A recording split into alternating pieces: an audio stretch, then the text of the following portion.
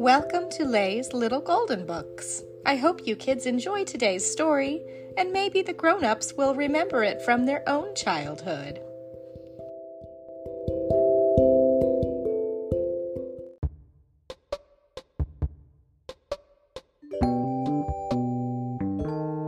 Pound Puppies, Lovable, Huggable, Pick Up the Litter by Teddy Slater, a little golden book. He had the same black muzzle, plumed tail, and button eyes as the other puppies in the litter, but it was his fuzzy little left ear that made him special.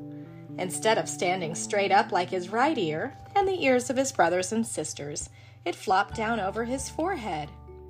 Penny Pierpoint had never seen anything like it. He instantly stole her heart. "He looks just like a little bear," she cried. "I think I'll call him Grizzly." "Now, Penny," her father warned, "don't get attached to these puppies. They're valuable show dogs, not pets. As soon as they're old enough, we'll sell them all." "All but that one," said Penny's mother, glowering at Grizzly. "We'll be lucky if we can give him away." As time went by, the 6 puppies got bigger and cuter. Penny couldn't help but love them. One afternoon, Mrs. Pierpoint sold the biggest puppy. By the end of the week, only one pup remained, Grizzly. Penny worried and wondered when he too would be gone. Penny was relieved when her mother finally declared, "Well, it seems no one wants this crooked-eared dog." If her parents couldn't find another home for Grizzly, Penny thought they'd surely keep him for themselves. But Penny's father added, "I guess we'll just have to take him to the pound." Penny cried all the way to the pound, where she bade Grizzly a tearful goodbye. "Don't worry about that dog," Mr. Pierpoint said. "He'll make lots of new friends here." "But I'll miss him," Penny wailed. "You'll get over it," Mrs. Pierpoint said. Penny didn't get over it. In fact, each day she missed Grizzly more.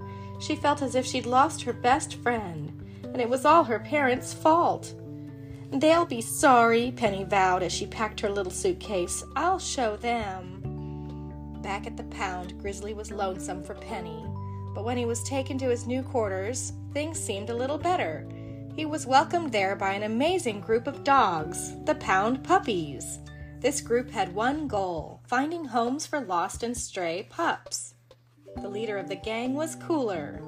"Let me introduce you to my friends, kid," he said to Grizzly. "They're the best doggone bunch of dogs you'll ever have the pleasure of meeting."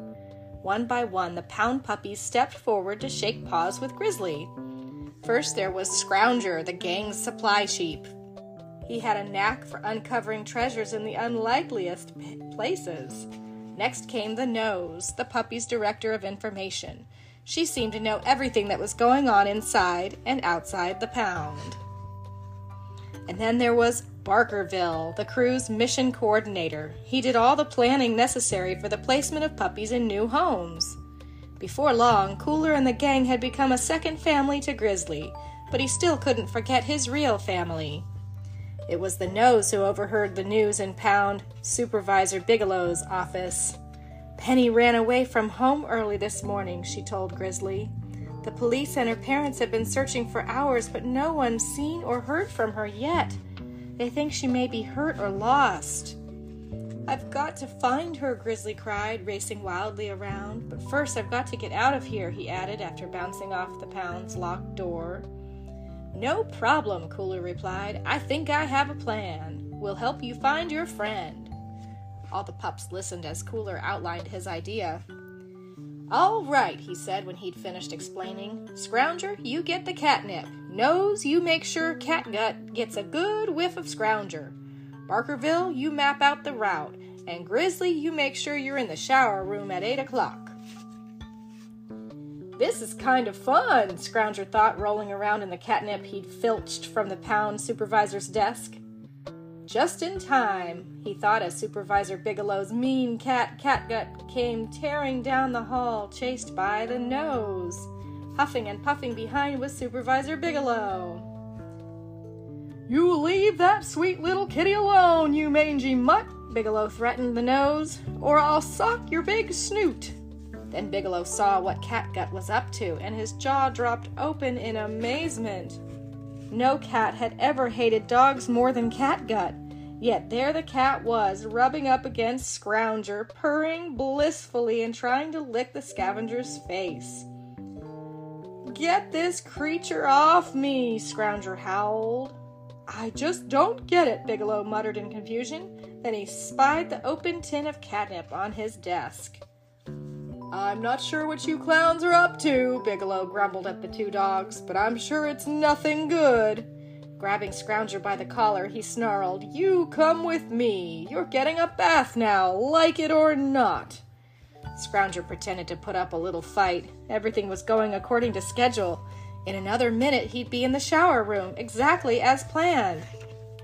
Bigelow plopped Scrounger into the tub and started pouring soap flakes over him. Grizzly arrived just as Catgut crept quietly into the shower room, nose twitching at Scrounger's catnip scent. Catgut took a flying leap into the tub. Itchy and Snitchy, the pound guard dogs, got into the act, and then it was all hissing and spitting and biting. While Bigelow struggled to get the soap out of his eyes, the pound puppies sprang into action. Cooler pried the grating off the big drain pipe in the middle of the floor. "Follow me!" he cried, diving in. Grizzly, the Nose, Barkerville, and Scrounger plunged after him. Following Barkerville's map and Grizzly's hunch, the pups finally came up near a little pond just outside of town. The pond was in a park where Grizzly and Penny had spent many happy hours together. And sure enough, there under a big oak tree was Penny. She had fallen asleep in the afternoon sunshine and had awakened to a dark, scary world. Afraid to stay and even more afraid to leave, she'd been sitting there for hours not knowing what to do. Grizzly gently licked the tears from her cheeks. Then he and his new friends took her home.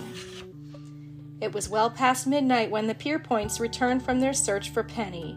They could hardly believe their eyes when they found her curled up on the living room floor, fast asleep with her very best friend. They woke Penny up and heard her story, and they decided to keep Grizzly in the family forever. It was another job well done for the Pound Puppies. The end.